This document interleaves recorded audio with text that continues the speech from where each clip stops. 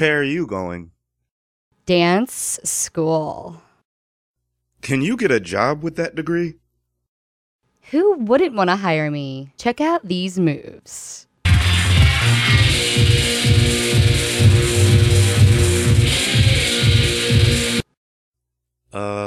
Nice. You're good. Do you feel better? What do you mean, for having watched you dance? I did a dance spell on you. Oh, I feel great then. Dance isn't just an expression of how we feel. Dance heals. It resonates from deep down inside of us. It's an elemental force. It can tap into parts of us that we can't access in other ways.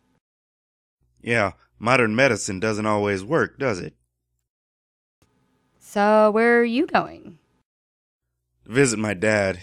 He has stage 4 cancer. You should dance for him. You really should. But I'll tell you a little secret, because it sounds like he needs it now more than ever. To be the most effective, one should dance on the sick person. In his case, you want to dance directly on the affected area.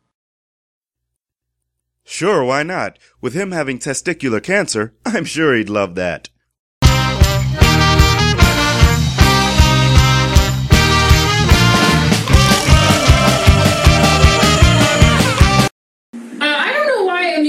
Think that they're giving their ride such scary names. I was at this amusement park in Houston, Texas, and they had this roller coaster there called the Serial Thriller. That ain't scary, okay?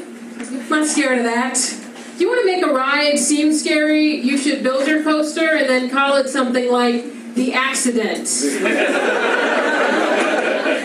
This ain't gonna work. Do you have a good lawyer? Yeah.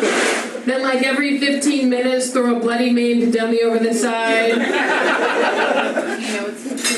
Just as the roller coaster's about to leave the station, I have a grizzled old maintenance man come out with a huge bolt. Wait a second, I forgot that.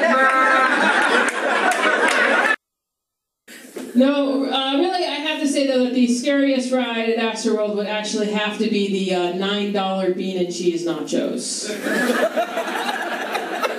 Because that lasts all weekend.